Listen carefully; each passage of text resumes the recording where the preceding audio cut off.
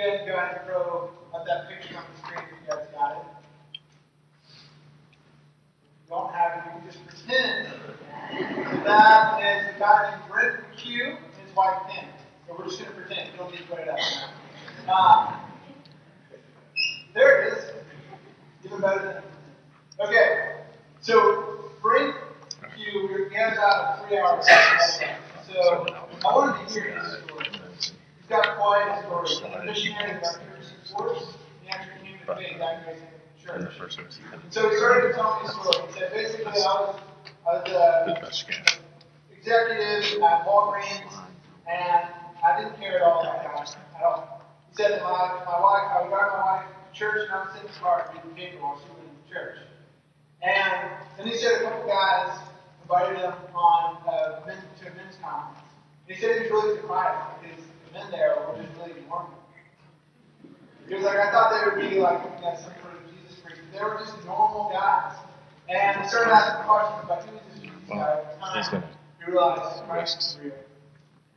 So he gave his life to Christ. He began to worship. He began to spend some time serving the church. And then he got invited to this missions course, a multi-week course. And him and his wife going together. back to that same And after the thing. second class, And then he's going to talk about the rewards. God is calling us. So And there's two sides of those. He didn't want to tell his wife. So these are the same, but this is. Kim was sitting there in the class. God might be calling us to go overseas, but I don't want to tell Frank. He would not like that idea. And so finally, on the way home from the drive to the last class, Frank was kind of blurted it out and said, I think we're supposed to go on a mission together. And she started laughing and said, I did too. And then what they did next was incredible. They went to a couple years of training, sold everything they had, moved to Turkey to work with Iranian refugees, sharing Christ with them, and helping them with the whole process of how do you go from refugee to settled in the country.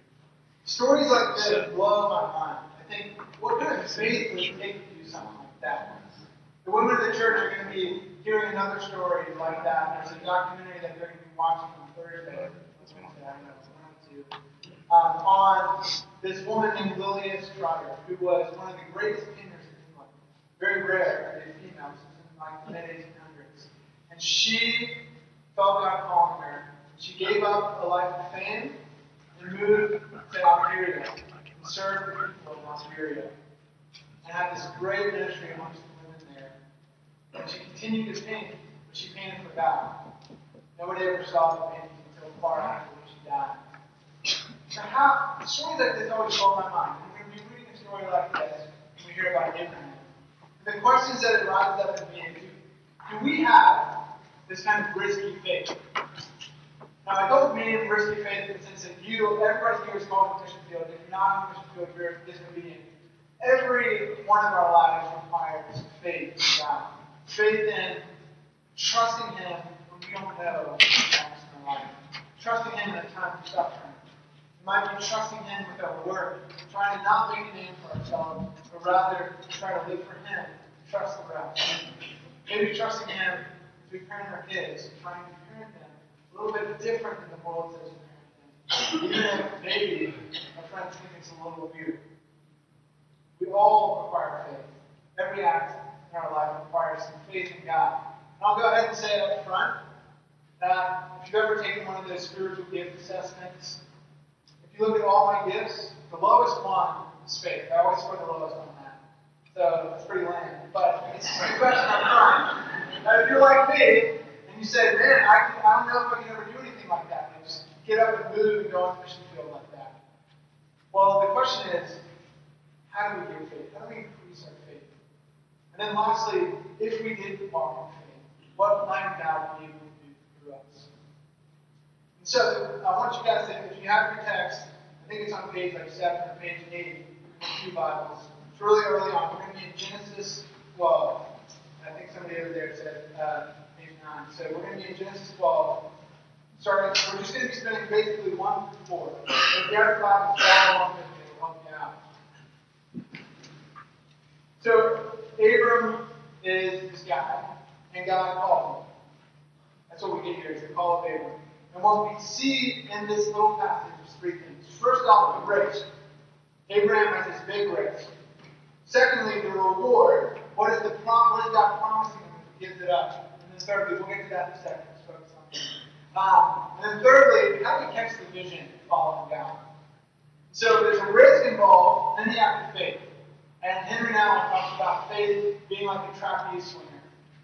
So you're swinging, and at a certain point, you have to let go. Let go of whatever it is in the past, let go of whatever fear you have, whatever it is, you let go. And then there's this moment in between where you have to trust that God's going to catch you on the other side. Trapeze, you got to trust that God's going to catch you.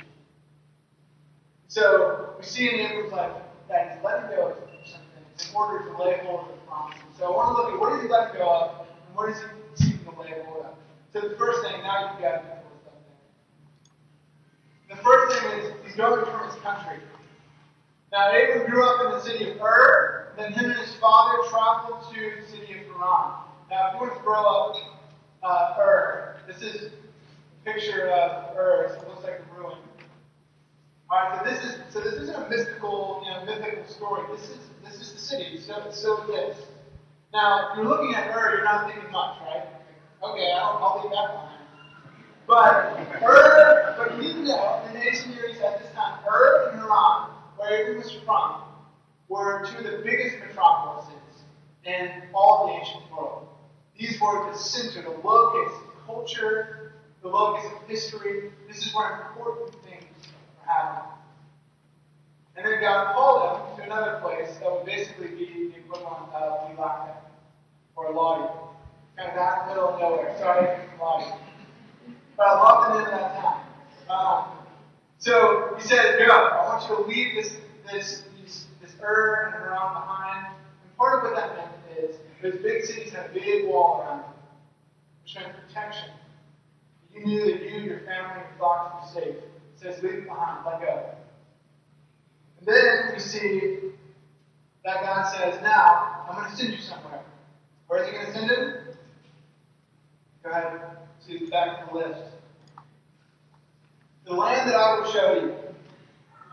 He doesn't even know where he's going. I mean, that's his faith, right? He doesn't know where he's going. Now, we know where he's going. He's going to Canaan. But Canaan hasn't been settled by the Israelites yet. It's not the land flowing with milk and honey yet. Canaan is a blood-soaked land. Canaan was known as not being centralized by an empire. That means trying to stop each other. And it was a land with a really dark spirituality. There's been some archaeological digs found there from the Canaanites, the people that were living there, and their worship involved child sacrifice. There's literally tombs of children, babies, that were sacrificed to their gods. And so, Abraham's leaving behind safety and security to go to what we would say would be a pretty rough place. Now, what are the risks? We see go from your kindred and go from your father's house. And so he's leaving behind the family business. Now, at this time, family business was your security blanket. This was how you knew that you would be able to be taken care of, especially in your old age. Leave it behind you, God says. It was taking a huge risk to leave his family. And an interesting thing is Acts tells us, it says, go from your father's house. The reason it's not go from your father is because Abraham left right after his father passed away. So after his father passed away, he got a new call for him. This is a little bit of speculation, but I think it's a safe speculation. Abraham was 75 years old when he left. I think it's safe to assume that for the first 75 years of his life, what obedience looked like, what his call was to take care of his aging father. So Abraham learned obedience by staying first. Then he learned obedience by going. And that's what obedience looks like. Sometimes it looks like going, like Rick McHugh, going on a mission field. But sometimes it looks like staying, taking care of your aging parents, taking care of your aging spouse. May look like taking care of little babies. But you want to go to the workforce. God seems to call you to stay home for the work class. So obedience looks differently. But all in all, for Abram, looking at those things, he's got quite a risk. He's letting go of some pretty safe things And then, so let's talk about what the promises are. What's he laying hold of? Go ahead to the rewards. So first off, is I'm going to make of you a great nation. So the word great in Hebrew is gadol. And gadol is not just, I'm going to make a big, powerful nation out of you. It includes that, but it's particularly, I'm going to make a particularly numerous nation out of you. You're going to have kids, and they're going to have kids, and they're going to have kids, and it's going to be a huge nation from you, Abraham. Now, that's quite a promise. I would say maybe I'll leave behind this town to go there. Except, we know from Genesis 11:30 that Abraham's wife, Sarah, was barren. Abraham's 75, and Sarah as well is past childbearing years. So, yeah, it's a great promise, a great nation. That would be wonderful. But how? God, that's impossible. Next thing is, he says, I will bless you.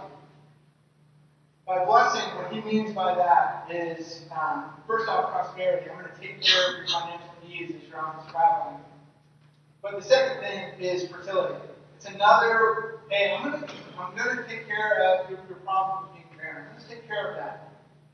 Now, we hear blessing all the time. You go to Chick-fil-A, right? And they say, have a blessed day. Most likely they don't mean fertility, so don't give them a weird look next time you go. But in Abram's case, God is saying, I'm going to take care of the fertility problem here. So it seems far-fetched. God's going to take care of his finances, but yet to pass his money generated years, and he's going to take care of this problem of not having an heir, yet he's past childbearing years. You can see the act of faith is piling up. Next thing is, I'm going to make your name great. We talked about that last week, where at the Tower of Babel, the people said, we're going to make a name for ourselves. We want to make a name for ourselves. Our work is going to be about making a name for ourselves. And God said, no, I am going to make a name for you, Abraham. And then the little thing on the tail end of that says, so that you will be a blessing. I didn't get to cover that last week. But the whole idea is when we work for the identity that God's worked for us, when we work for the identity that he's given us, it frees us up to not try to earn an identity, but rather to be a blessing to others. So God says, I'm going to make your name great. All right, go ahead, number 4. These are the rewards for him. I'm going to bless those who bless you and curse those who curse you. He's got a 600-mile journey ahead of him, and then he's going to do a dark night. So God's saying, I've got your back. I'm going to protect you. If somebody comes against you, I'll take care of that. And then finally, this last one, you, all the families of the earth, will be blessed. Now that's the most significant. That's the most extraordinary promise. But I'm not going to talk about that yet. We'll talk about that in the sermon. So a little cliffhanger for you. So that's the risk. We've seen the risks, and then we see the rewards. You guys seen what Abraham's up against? But you have to realize that in the midst of this, there's this tension. Is he going to follow? Is he going to go? And all of these rewards are future rewards. All of them start with, I will do this for you, Abraham. I will do this. So it's not just a matter of Abraham saying, here's the risk, here's the reward, what's better. But then there's the relationship. He's got to figure out, is this God who's making these promises trustworthy? Can he actually come through for me? Can he actually do these things that he's claiming to do? And in our lives, it's the same. At some point in your life, in the Christian faith, you'll have to realize, okay, do I trust God or do I not trust Him? So that's the tension created by this text. Then, we see what Abram does. And it's so short, I love it. It's so understated. God called Abram to go in verse 1. Then in verse 4 it says this. So Abram went, just as the Lord told him. I mean, that is one power-packed phrase that shows you his faith. He goes. It's unbelievable, isn't it? It's amazing. 75 years old, he picks up everything and he goes, trusting God. And when we look at passages like this, we're going to say, hey, I want faith like that. How do I get faith like that? I don't have faith like that. Now, I want to tell you something. If you look at Abram, you say, I want to have faith like that. Or you look at Brent McHugh and say, I want to have faith like that. You never can have faith like that. It's very discouraging, isn't it? I should have sent the sermon there. I'd be like, what are you talking about? Okay, so here's what I mean. Is that we don't get faith. Our faith doesn't increase by looking at other people and wishing, I wish I could be like them. Our faith increases when our vision of God increases. Our faith increases when we start to see how big He is and how big His plan is in the world. It's not by looking at other people and saying, I wish I could be like them. It's looking at God and saying, you are doing something so huge in the world. God, how can I be part of that? So if you talk to Brent, if you talk to King, if you have the opportunity to talk to Abraham or Lily's father, the reason that they were able to make such a risky faith is because somewhere along the line they caught the vision of what God was up to. Because great faith comes from seeing the greatness of God. I want to say that again. Great faith comes from seeing the greatness of God. The bigger our vision of God gets, the bigger our faith is. That's where faith comes from. So God called Abram. Abram answered the call. The reality is that each person in this room, God is calling you. The question is, are we going to answer? And anytime we start wrestling with, do I want to place faith in God in this aspect of my life? The relational question starts asking. You start asking yourself, is He trustworthy? Does He care for me? And so I want to spend a few minutes unpacking the vision that this passage gives us for the bigness of what God is up to in the world and our place in it. And it starts with this. If you're going to answer God's call, is He trustworthy? Can He deliver on His promises? And I want to look at those promises in Abram's life. You don't need to put the slide up. Or you can just leave that one up. That's fine. I'm going to go over these promises really quick. God promised to protect Abram. And next week we'll see that God protects Abram and Sarah in Egypt. It's a really funny story of God protecting them. We see God keeps His promise. God promised to bless Abram with prosperity. And by the end of this chapter, by the end of chapter 12, Abram had so many flocks that he and his nephew have to separate because there's not enough land to graze them on. God keeps His promises. The next thing we see is that God promised Abram land. And by the end of the book of Joshua, God has delivered the land to Abraham's descendants. God keeps His promises. Then God promised to make of Abram a great nation. And by 2 Samuel, God has established Israel as a powerhouse for the world. God keeps His promises. Then God promised to make Abram's name great. By the end of the sermon, a group of 250 people or so, 4,000 years later, 6,501 miles away from Israel, we'll be talking about the name of Abram. Jesus promises. God's trustworthy.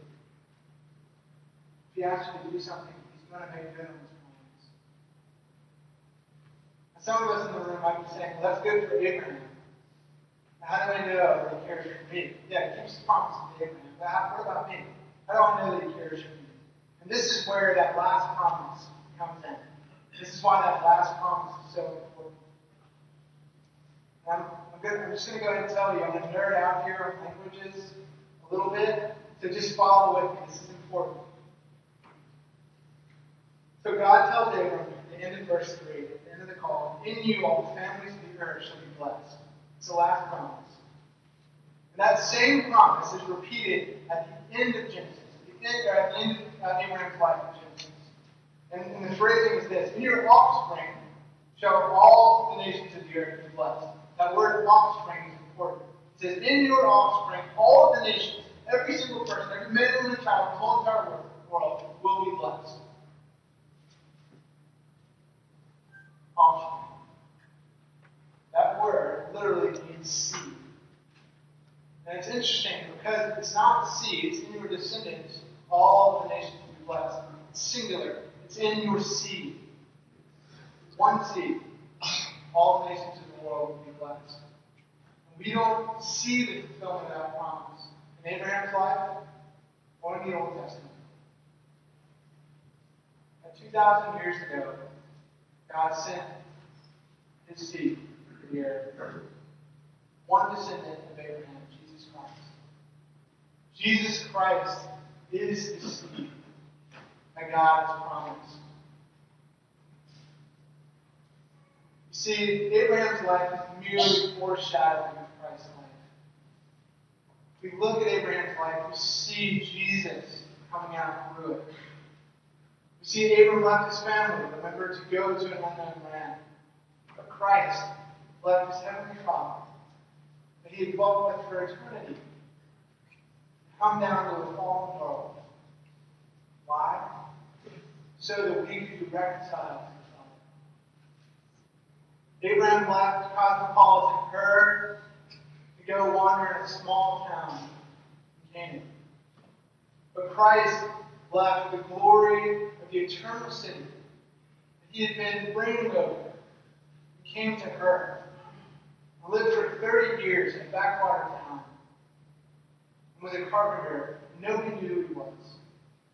And then for his 3 years of ministry, the scriptures tell us that he had nowhere to lay his head, that he was homeless. He wandered around doing ministry. Why? Christ came in exile and a wanderer so that we can have an eternal home with God. Finally, the seed through which all the nations will be blessed. John 12:24 teaches us, this is Jesus' word. He says, unless a grain of wheat falls to the earth and dies, unless a seed falls to the earth and dies, it remains alone. But if it dies, it bears much fruit. Christ's seed fell into the rocky soil of our lives so that new life could spring out. Even 4,000 years ago, God was preparing us for things. It's beautiful. It's the glory of God's plan. And great faith comes from seeing the greatness of God. It's no accident that all of these things came to be. So, a few application points for us. How do we step out in faith? How do we respond? If God's calling us, what do we do? Now, for people who are struggling with their faith, maybe they don't have any faith right now, I want to encourage you to do this. I want you to intentionally look at God's greatness. How do we do that? We can do it through nature, but I want to ask you to do it this week by doing what we did this morning, looking at His Word. If you've never read the Bible before, maybe you've read a little bit here and there, I want to encourage you to pick up your Bible and open to the book of John and read about the seed, read about Christ. I was talking to my cousin a few years ago, talking to him a few months ago. He said that a number of years ago he started struggling with his faith and his God and all that kind of stuff. And he said every night I started reading my Bible. And he wasn't going to church or anything. I just thought it was so powerful. He started reading his Bible all on his own. Now, maybe you've read the Gospels before and you're like, okay, like I like Jesus. Well, go back. Go back to Genesis. Start in Genesis 12. If you want to follow along with us, this whole summer we're going to be studying Genesis, the life of Abraham. Go through it slowly. Look for the greatness of God. Because great faith comes from seeing His greatness. Now, for those who have had faith for a long time, or your faith is doing well, I want to challenge you guys. So the primary goal of a Christian, Jesus tells us in Matthew 28. And this is interesting how it parallels the call of Abraham. So the call on all Christians is pretty similar to the call of Abraham. If you look at the call of Abraham, it says, Abraham, go. And in you all the nations of the world will be blessed. Go. And in Matthew 28, we get this very similar call where he says to all Christians, go and make disciples of all nations. With you is the age. Go. So if you have strong faith, I want to challenge you to join in a tangible way God's mission in the world. And I want to challenge you to do it in two ways. First off, is join in God's mission somehow globally. It's got a global mission. If you read through the scriptures, you see all this talk about the nations. That's because God's goal is to go to all people groups all over the earth. And so, join in some way. One option is start praying for Grand Canyon Q. Another option would be there's 3 mission trips going on in this church. A Peru mission trip, Guatemala mission trip, and then Tanzania. Pick one of those trips.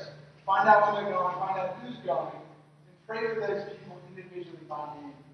You have no idea how much it will mean to them, how much it will mean to the kingdom. So pick something globally to invest in God's kingdom. Just make disciples in some way globally. And then, more importantly, probably would be to invest locally. And Jesus used the word disciple, go and make disciples. And what that means isn't go and just kind of love everybody. And surely it's part of that. What it means is pick one, two, pick a few people, maybe just one, and say, I'm going to invest in this person. I'm going to pour into this person.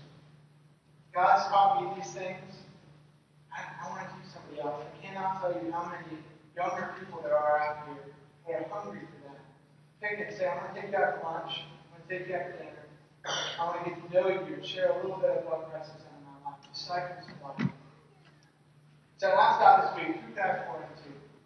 And if you don't get anybody by Wednesday, I will get somebody to you. And here's what I'm going to tell you, that if Wednesday comes and God hasn't given you anybody, then maybe this is what you should do.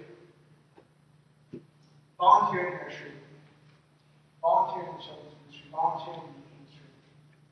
There's so many young people on this island that need to be poured into, that need to be discipled.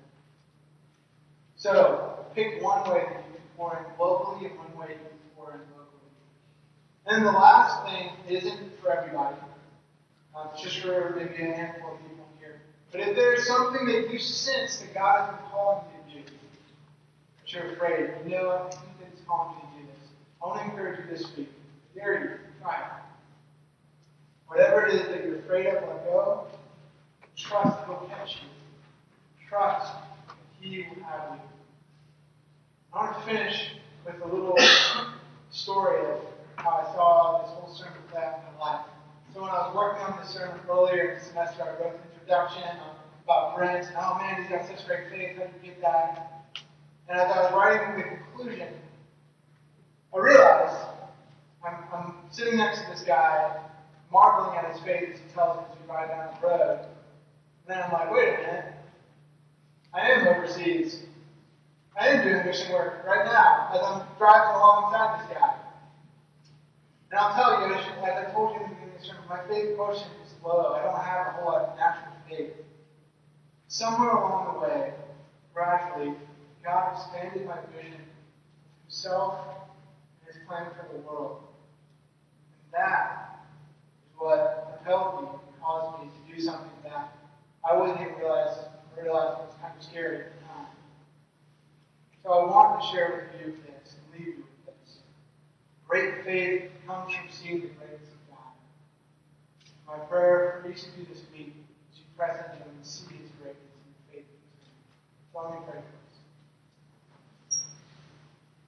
Lord, I pray for each person this morning. Help them to see your glory. Let it increase their faith. And for those who don't have faith, Lord, I pray that you would share